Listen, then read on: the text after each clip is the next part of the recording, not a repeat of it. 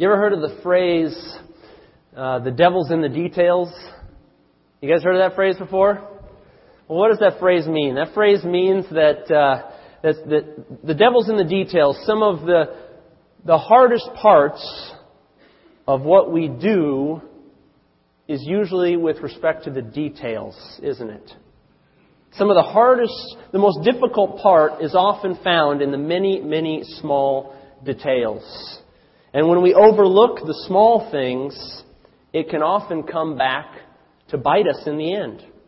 And so the phrase, the devil's in the details, is often meant to encourage folks to pay close attention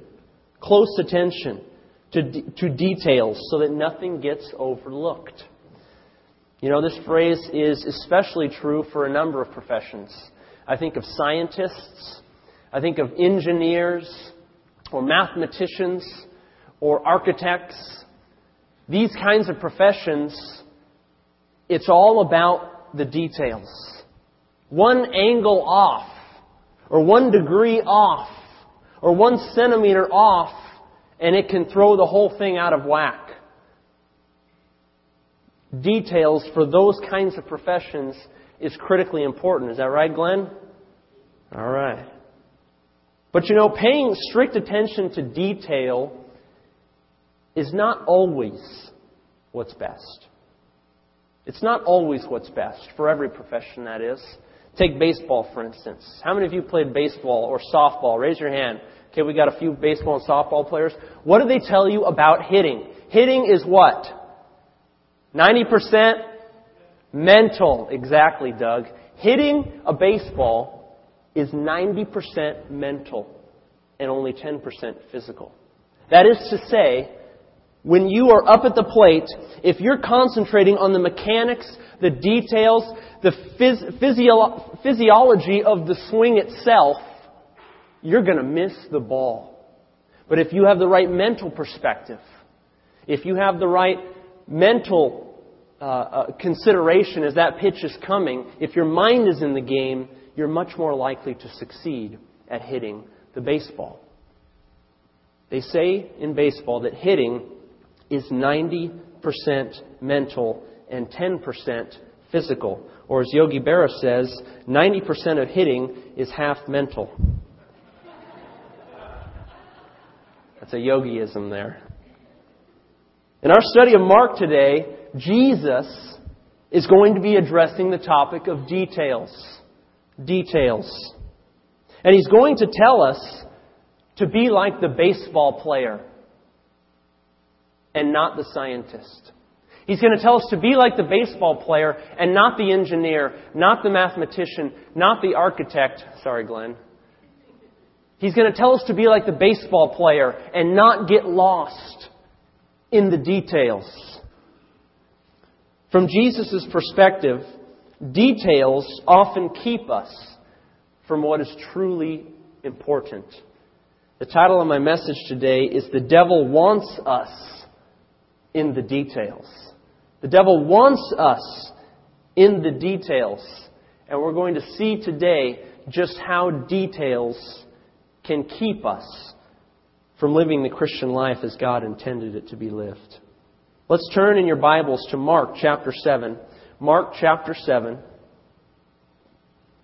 And we're going to begin with just a brief review of last week's text. We're going to look at a few verses from it, and then we're going to move on to our main text today. Mark chapter 7, we're going to look at a few selections from verses 1 to 13. In particular, verses 1, 2, 5, and 9. Mark chapter 7, starting in verse 1. Mark says this, Then the Pharisees and some of the scribes came together to Jesus, having come from Jerusalem. Now when they saw some of His disciples eat bread with defiled, that is, with unwashed hands, they found fault. Verse 5. Then the Pharisees and scribes asked Jesus, Why do your disciples not walk according to the tradition of the elders, but eat bread with unwashed hands? Verse 9. And Jesus said to them, All too well, you reject the commandment of God that you may keep your tradition. Now let's pause there a moment.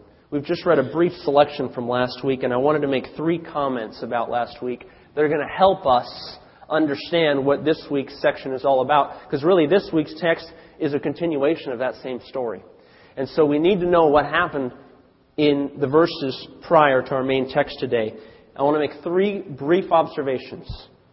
First, in review of Mark 7, 1 to 13, the Pharisees and scribes had a tradition of applying the Mosaic priestly code to the common Jewish worshiper. Now, what do I mean by that? In chapter 7, verse 5, you'll notice, in chapter 7, verse 2, you'll notice they look at the disciples eating bread with unwashed hands, and they find what? Fault. The reason they find fault is because in the mind of the Pharisee and the scribe, the common Jewish worshiper, a commoner, was not only required to follow the laws of common Jewish worshippers, but was also required to pay heed to the laws that applied to priests. They took what was a priestly code and they said, let's insert this on top of even the common Jewish worshiper. And so what the disciples were doing was not transgressing the law, but in the Pharisees' mind it was, because they liked to apply extra litigation, if you will, extra legal niceties upon the common Jewish worshiper. And that's what they did. And so they come to Jesus and they say, hey, why are they doing this? Unclean. Number 2, thus when the disciples transgressed the priestly code by eating with unwashed hands, the Pharisees and scribes declared them unclean. Now what this meant was that they could not worship. That they were unfit for Jewish worship. And certainly for being religious leaders, which they were at that time becoming. And so the Pharisees and scribes are trying to undermine their authority and say, no. How can they be leaders, let alone worshipers, when they are not obeying the law as we see it? They're unclean. Number 3, but Jesus rejects their tradition. And that tradition was applying the priestly code to the common worshiper. He rejects that tradition and he tells them, as you adhere to your tradition, you are rejecting God's commandments. As you are adhering to your tradition, you are rejecting God's commandments. Now realize, folks, that this statement by Jesus to the Pharisees and to the scribes, it was a very serious allegation.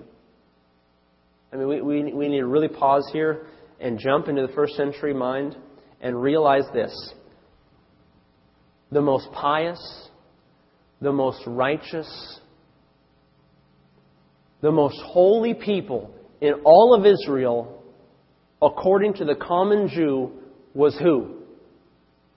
The Pharisees. And Jesus is saying to the Pharisees and the scribes, their legal counterparts, He is saying to them, you are rejecting God's commandments. He's telling the most pious group in Israel that they are defying God's law.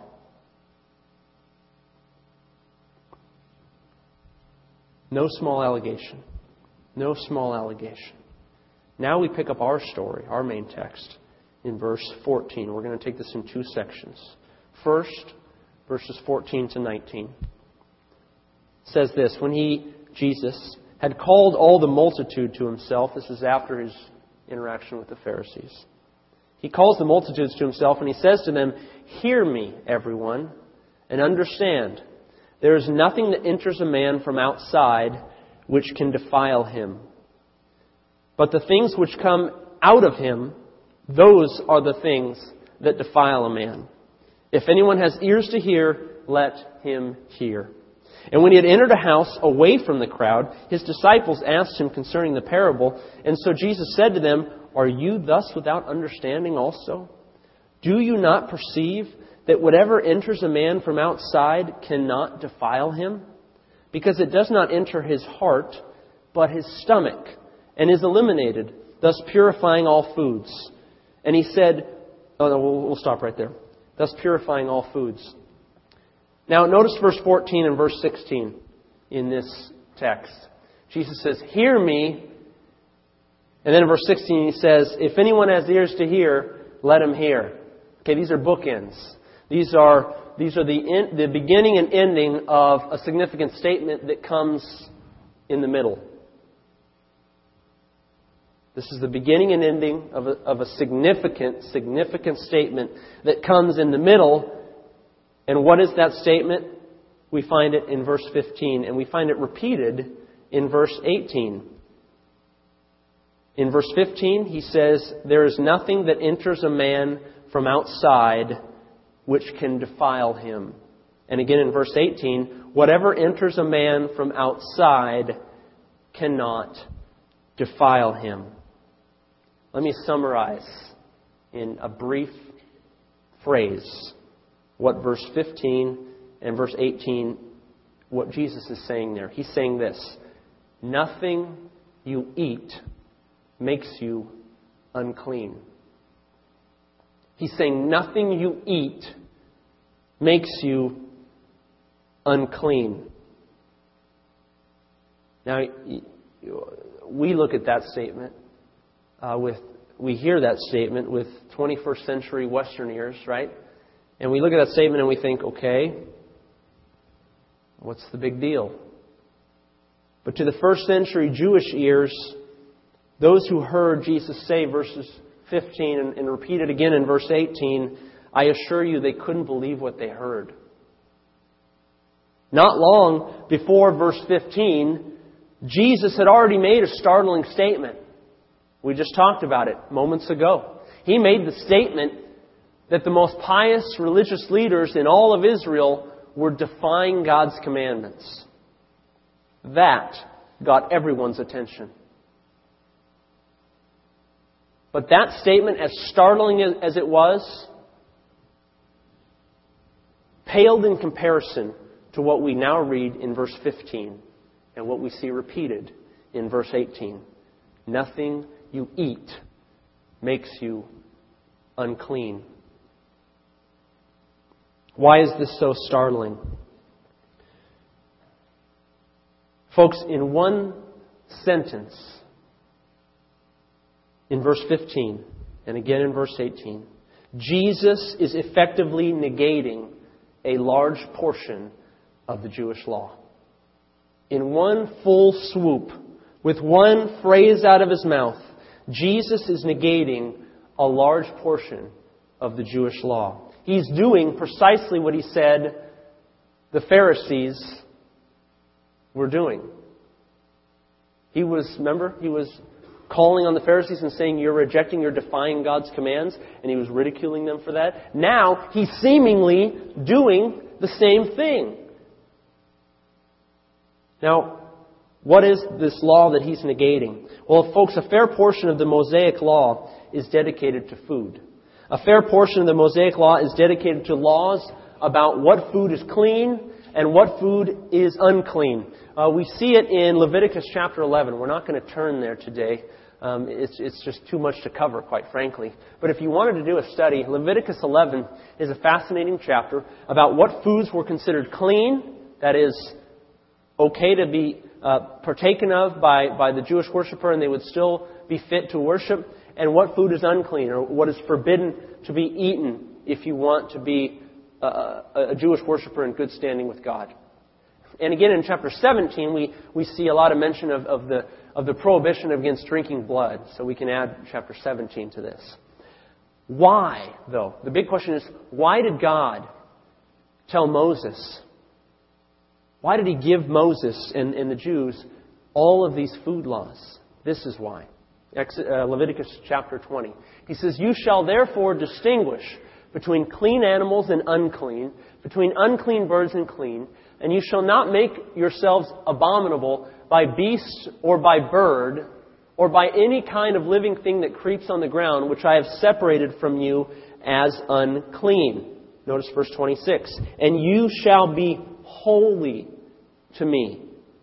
For I, the Lord, am holy, and have separated you from the peoples, that you should be mine. Verse 26 is significant here, folks.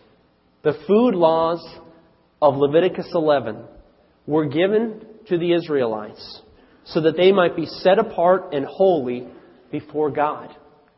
The pagan nations in the surrounding regions of Canaan, in the promised land where they were headed, these pagan nations had many pagan practices and rituals that involved different kinds of animals and different kinds of modes of practices, such as the drinking of blood or the sacrifice of swine, pigs. And God's telling Israel as they enter the land, as they're preparing to enter, I want you to be different than them. I want you to be distinct from the nations that you're going to encounter who are evil. And I don't want you to eat the kinds of food that they themselves pervert. Folks, the food laws was nothing more than a way of disassociating the Israelites from their sinful neighbors. God gave them a strict diet as they prepared to enter the promised land, and this diet was given so that they would be different than the rest of the nations in the land of Canaan.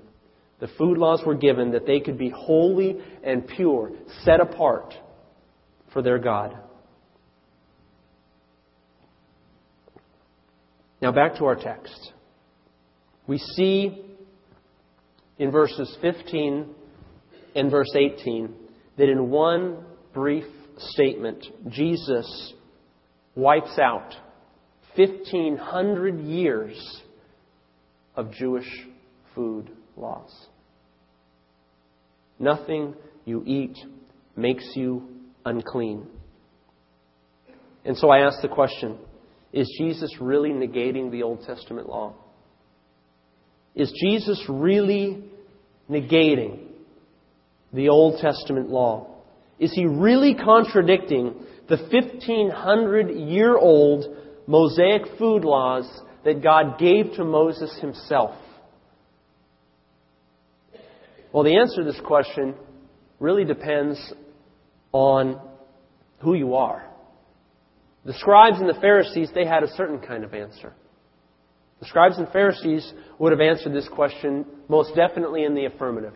They would have said, yes, He's negating the law. He's defying the law. Their eyes were on the details of the law. Their eyes were on the details of the law. If God told Moses in Leviticus 11 that some animals are clean and others are unclean, then by golly, these food laws should remain in effect forever. God said it, we abide by it. Follow every letter of the law, they say. Don't stray from one detail. That's one way of answering the question. But another way of answering the question comes from the eyes of Jesus Christ. How would Jesus have answered this question? Folks, Jesus viewed the law differently than the average Jew or the Pharisee viewed the law. We have the benefit of hindsight. We can look back at the New Testament and we can see how Jesus understood the nature of the Mosaic law. You know how He viewed it? He viewed the law like we view training wheels. He viewed the law like we view training wheels. When I was a kid, I would get on my bike with training wheels and I would start riding.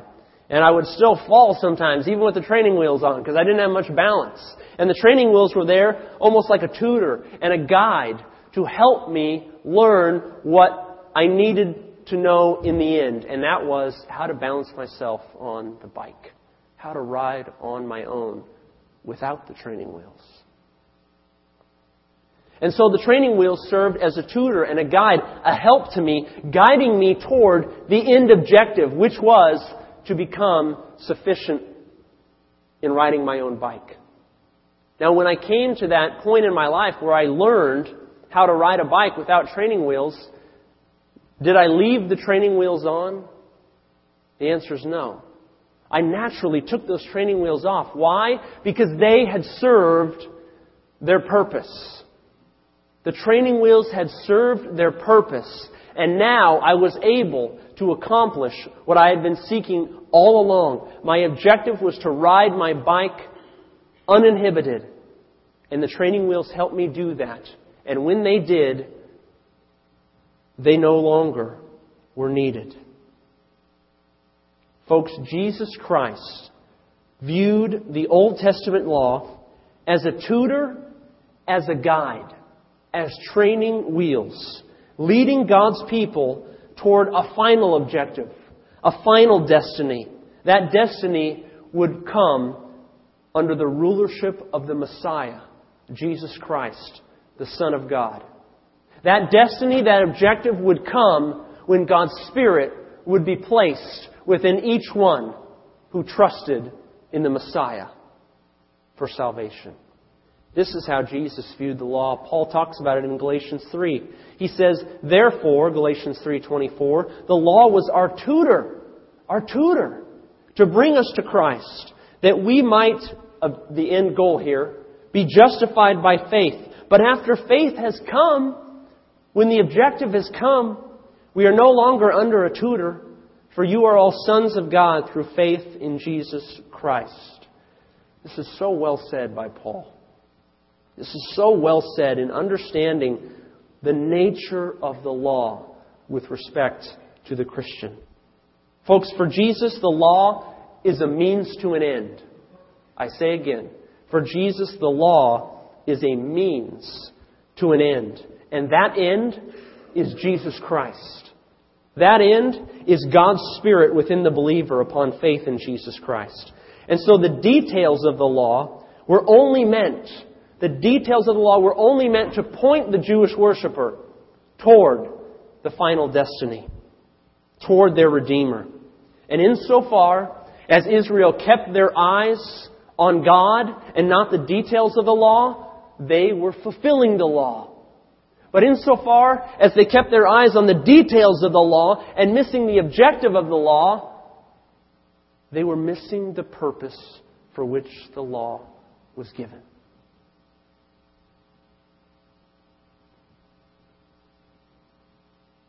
Insofar as the Jewish worshiper kept their eyes on the Messiah, the coming Redeemer, the end of the law, they were fulfilling the law. But insofar as the Jews were idolizing the details and the stipulations of the law, they were missing the point for which the law was given. And hence the title of my message, The Devil Wants Us in the Details. He wants us looking at the stipulations of law. He wants us looking and idolizing and worshiping law, not the lawgiver. If they concentrate on the legalities, well, then they'll miss the point of the law, Satan reasons. If they concentrate on the legal niceties, well, then they'll miss the lawgiver.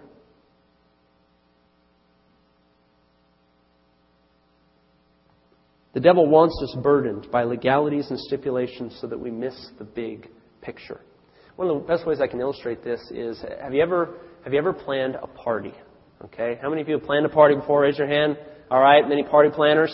How many of you, as you plan your party, whether it's a birthday party or just a 4th of July party or whatever it is, you get so lost in the details, so lost in the food and the decorations and does everybody know how to get here? And is the house clean? And is everything just right? Is everything just proper so that everybody can enjoy themselves? And you yourself forget to celebrate at your own party. How many of you that's happened before? Okay, a few of you. I know for Casey and I, that happens. That happened at our son's first birthday party. We were so caught up in putting on this great party. We wanted a baseball theme, and we had all the Cracker Jacks and the cotton candy. We were trying to get it just so that halfway through the party, I had to remind my wife. I said, "Honey, we got to enjoy ourselves here. This is our son's first birthday party. Who cares about the details? Who cares about all the little, whether or not there's enough peanuts for everybody? Let's enjoy the party. Let's see the big picture here. Our son is 1 year old. Folks, we can easily get lost in details. We can easily get lost in those kinds of things and miss the whole point of what those details are working toward. And so let's return to our question. Is Jesus really negating the Old Testament law? Is Jesus really contradicting 1,500-year-old established food laws that God gave to Moses? I say this, folks, and I'm going to say it in 3 statements. I think this is important. When the details of the food laws become idolized, worshipped, and the intent of the food laws were ignored, the food laws themselves became useless. When the Pharisees and scribes idolized the stipulations of the law, which they did, when they worshipped stipulations, they're eating with unwashed hands, unclean. They worshipped legalities. They missed intent, and the law itself became useless to them. It was not fulfilling its purpose. Secondly, Jesus came to fulfill, complete, I might say, the law, including the food laws that were intended to keep Israel holy. Thus, as Jesus verbally negated the details of the food laws, He was simultaneously fulfilling them in His person. Now, what do I mean by this? This is kind of a interesting way of stating this, but I'm saying that Jesus, He is verbally negating the Old Testament food laws. Make no mistake about it. You read Acts 15, and what do the disciples say in response to the Gentiles' request about food laws? They say, hey, you can eat whatever you want to eat. And you know why they said that in Acts 15? Because of what Jesus says in Mark chapter 7, what we're reading right here. Jesus is negating the food laws. Make no mistake about it. But He's not negating the law in and of itself. Instead, He's saying those laws, the purpose for which they were given, the reason God gave them, are now null and void. They're missing the point. God gave them so that they'd be holy. God gave them so that they'd be pure. God gave them so that they'd be separated from the other nations. And it's not working. Instead, they're taking those food laws and they're perverting them and they're manipulating them and they're twisting them to their own tradition. The laws have become useless. And so I've come, Jesus says. I've come. And now I'm coming and I'm going to show you the intent of the law. I'm going to demonstrate in my own person, by what I do for you, what the intent of the law is. And that is to point people back to Christ, to Almighty God. How does Jesus do this? Our last statement. Personal holiness now would no longer be a matter of what one ate, but would now be measured exclusively in terms of receiving the righteousness of Christ by faith in Him. I don't have it listed up there, the text that is, but Romans 3:21, listen to this. But now the righteousness of God, apart from the law, is revealed, being witnessed by the law and the prophets, even the righteousness of God through faith in Jesus Christ to all and on all who believe. Jesus is saying the holiness that you're seeking, clearly it's not going to happen by these food laws. You've ruined them. You've ruined God's law. And so I'm negating them, not because I'm defying God. Those laws were given for very good reason. But you've ruined them. You've spoiled them. And so now I'm going to negate that and show you even more vividly what holiness looks like. And thus Christ came, died, paid the price for sin and death, that by faith in Him we could know what righteousness was. We could know what holiness was. We could know what being separate and pure truly looked like. Verse 17 to 19. And when he had entered a house away from the crowd, his disciples asked him concerning the parable. And so he said to them, "Are you thus without understanding also? Do you not perceive that whatever enters a man from outside cannot defile him? Because it does not enter his heart, but his stomach, and is eliminated, thus purifying all foods." Notice the disciples didn't fully understand what Jesus was saying. They're confused. Jesus says, "Are you without understanding also?" But Jesus bears with them, and He explains His teaching a little bit further. Pick it up in the middle of verse 18. He says, "Do you not perceive that whatever enters a man from outside cannot defile him," verse 19, "because it does not enter his heart, but his stomach, and is eliminated, thus purifying all foods." The Jews believed that strict adherence, and the disciples believed that strict adherence to the food laws would make them holy before God. And they came to idolize these laws. They came to idolize these details. And in verse 19, Jesus is saying very clearly, hey, since you're missing the point of the Mosaic food laws, I've got a new concept for you. Food is now simply food. It's the stuff that goes into your stomach, gets digested, and exits the body. No longer will anyone be able to claim holiness by means of a kosher diet. Food is now simply food. You missed the point of the laws, and so now I tell you very clearly, the food is clean. And thus we see the statement, thus purifying all foods. Now, if you have a different translation than the New King James, it might read something like, "Thus Jesus declared all foods clean," or "Thus He declared all foods clean." This is a very minor point of disagreement among scholars. Some believe that the end of verse 19 were spoken by Jesus. Others believe that they were an editorial comment by Mark. In my opinion, either way you take it, Jesus is still suggesting, and the disciples are still hearing very clearly, as evidenced by what they did in Acts 15, that Jesus is declaring all foods are clean. So in the end, I'm not really concerned about what your Bibles read there. The same point is made. Jesus has declared all foods clean because they missed the point of the food laws. And boy, am I glad, because I love bacon. I do. And if we were still under that diet, I'd be sinning every day. It would be awful.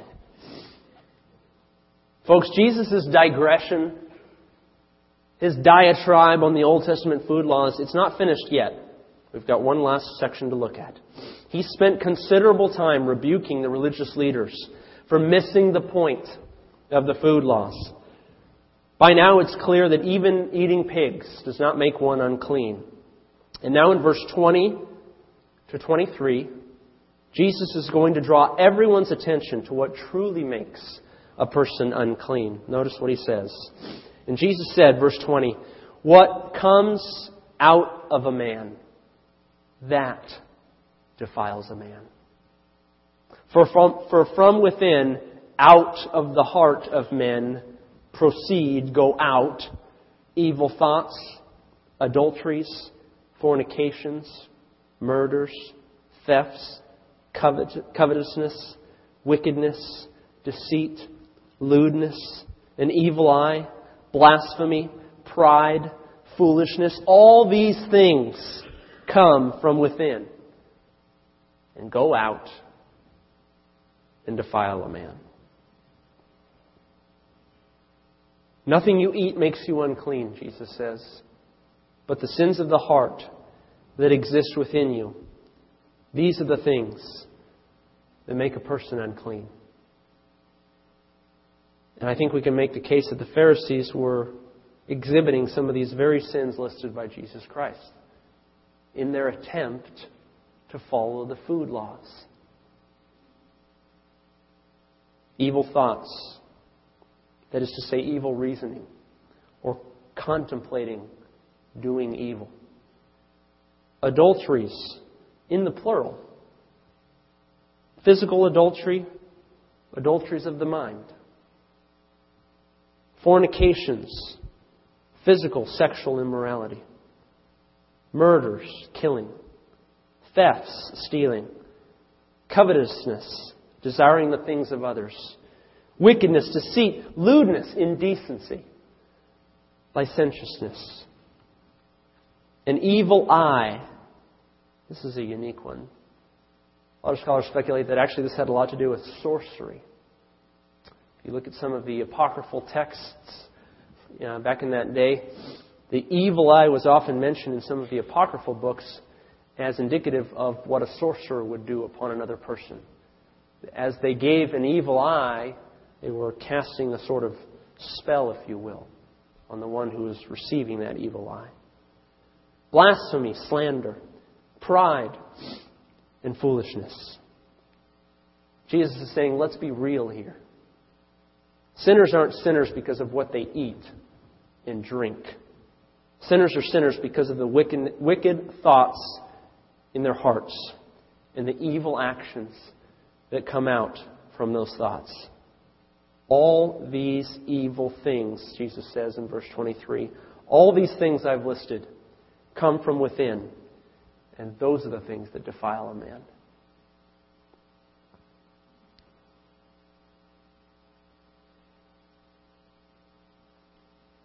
Start thinking about food laws. Start thinking about the details of the law, stipulations of the law, and all of a sudden you miss what really defiles.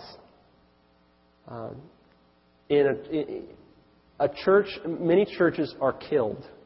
They're destroyed. They're gutted because of legalism. I think that's fair to say. Many churches, the Spirit of God is squelched in churches where legalism abounds. And what happens when a person is legalistic is that they're looking at the niceties of the law. They're looking at the minutia of law, and they're applying it on everyone. And what comes out is an attitude of judgmentalism, of rigid behavior.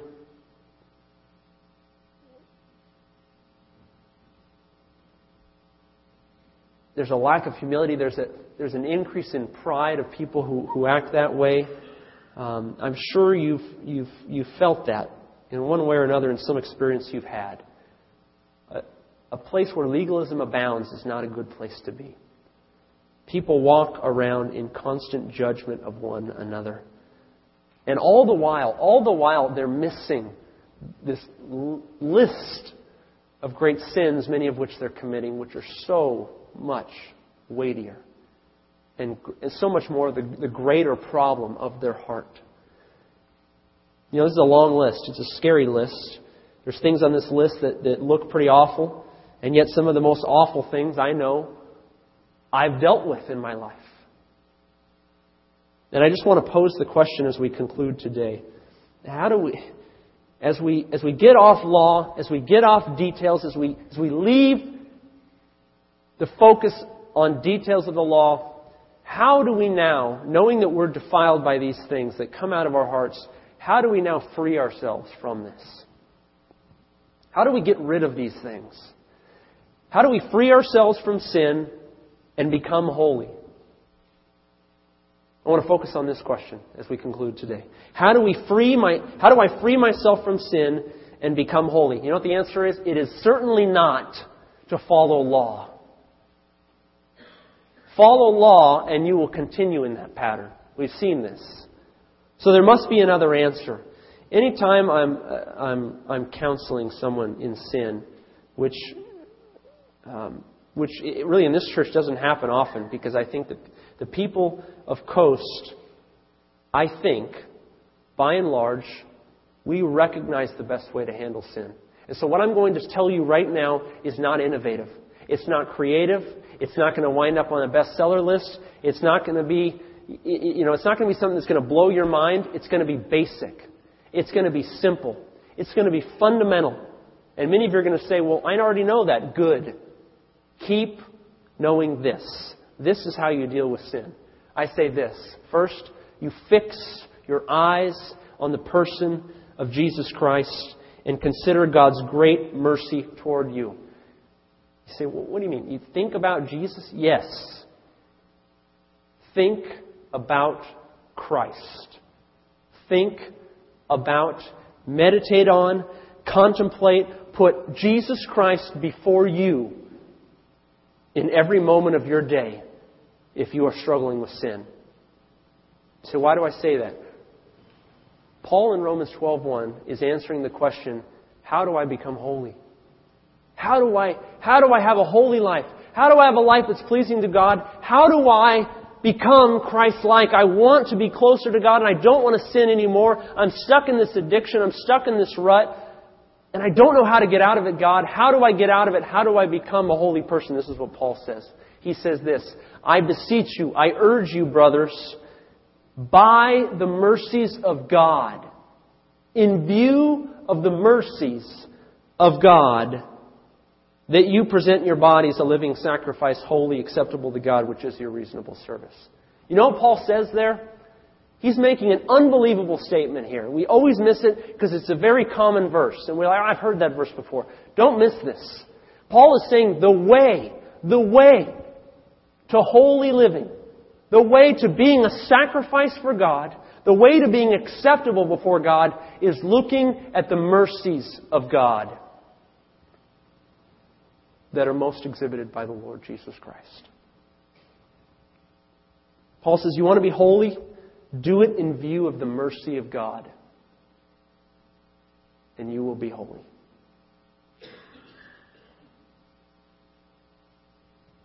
Don't look at your sin. Don't think, I don't know how to get out of the sin. I don't know how to get out of the sin. Don't concentrate on the sin. Concentrate on Christ, and the sin will dissipate. Concentrate on Christ, and the sin will dissipate. And secondly, read the Word of God. 1 Peter 2:1-2 says this. Look what Peter says, how to get rid of sin. He says, therefore, if you want to lay aside all malice, deceit, hypocrisy, envy, and all evil speaking, then as babies, desire the pure milk of the Word, that you may grow thereby. Folks, these are not complex answers. And I know there are books out there that give you 35 chapters on how to deal with sin. And it's funny how so often they miss these two things, which I say are fundamental to the Word of God. These two elements are fundamental to dealing with sin in your life. I know when I'm stuck in sin, you know why I'm stuck in sin? It's because my eyes are off Christ. That's why. When I'm in sin, I look back over my week and I realize I wasn't considering at all the person of Jesus Christ. And thus I was in sin. I wasn't at all reading the Word of God, letting the Spirit of God use the Word of God to change me. And so I was in sin. So I regressed to my former state. Don't get lost in the details. Being holy and pure before God is about keeping our eyes focused on Jesus Christ and His Word and fending off the tendency to look at law. The devil wants us in the details. He wants our nose in the law, and when it is, he knows he's winning the battle. But we need to rise above his tricks. We need to keep our eyes on Christ, and we need to eat and drink the Word of God, that the Spirit of God may use the Word of God to change us. Let's close in prayer, shall we? Heavenly Father, Lord, I know that it's a tendency of all of us, myself included, to look at legalities and stipulations and details. Father, it's our tendency in life to look at law and to assume that obeying law and stipulations is what makes us holy before you. Father, may you rid us of that tendency. Father, we saw today how the food laws that you gave over 3,500 years ago were totally perverted and misunderstood. And the people missed the intent of them. And so you negated that law and you said, let me show you a better way. And you sent your Son, Jesus Christ, to show us what holiness looks like. To show us what perfect righteousness looks like. And Father, we know we can have that by faith in Jesus Christ. I pray that if anyone here does not have everlasting life, righteousness that Christ offers by faith in Him, Father, that they today would believe in your Son and realize that life. And Father, for the rest of us, I pray again that you would keep our eyes on Jesus Christ, on your Word. These are the things that nourish us. These are the things that give us life. These are the things that help us to grow. It's not about concentrating on our sin and on ourselves. It's about losing ourselves in the person of Jesus Christ as we worship, adore, contemplate Him, read His Word. Father, I pray that you would help us to focus on your Son, to read your Word, and to grow thereby. In Jesus' name we pray. Amen.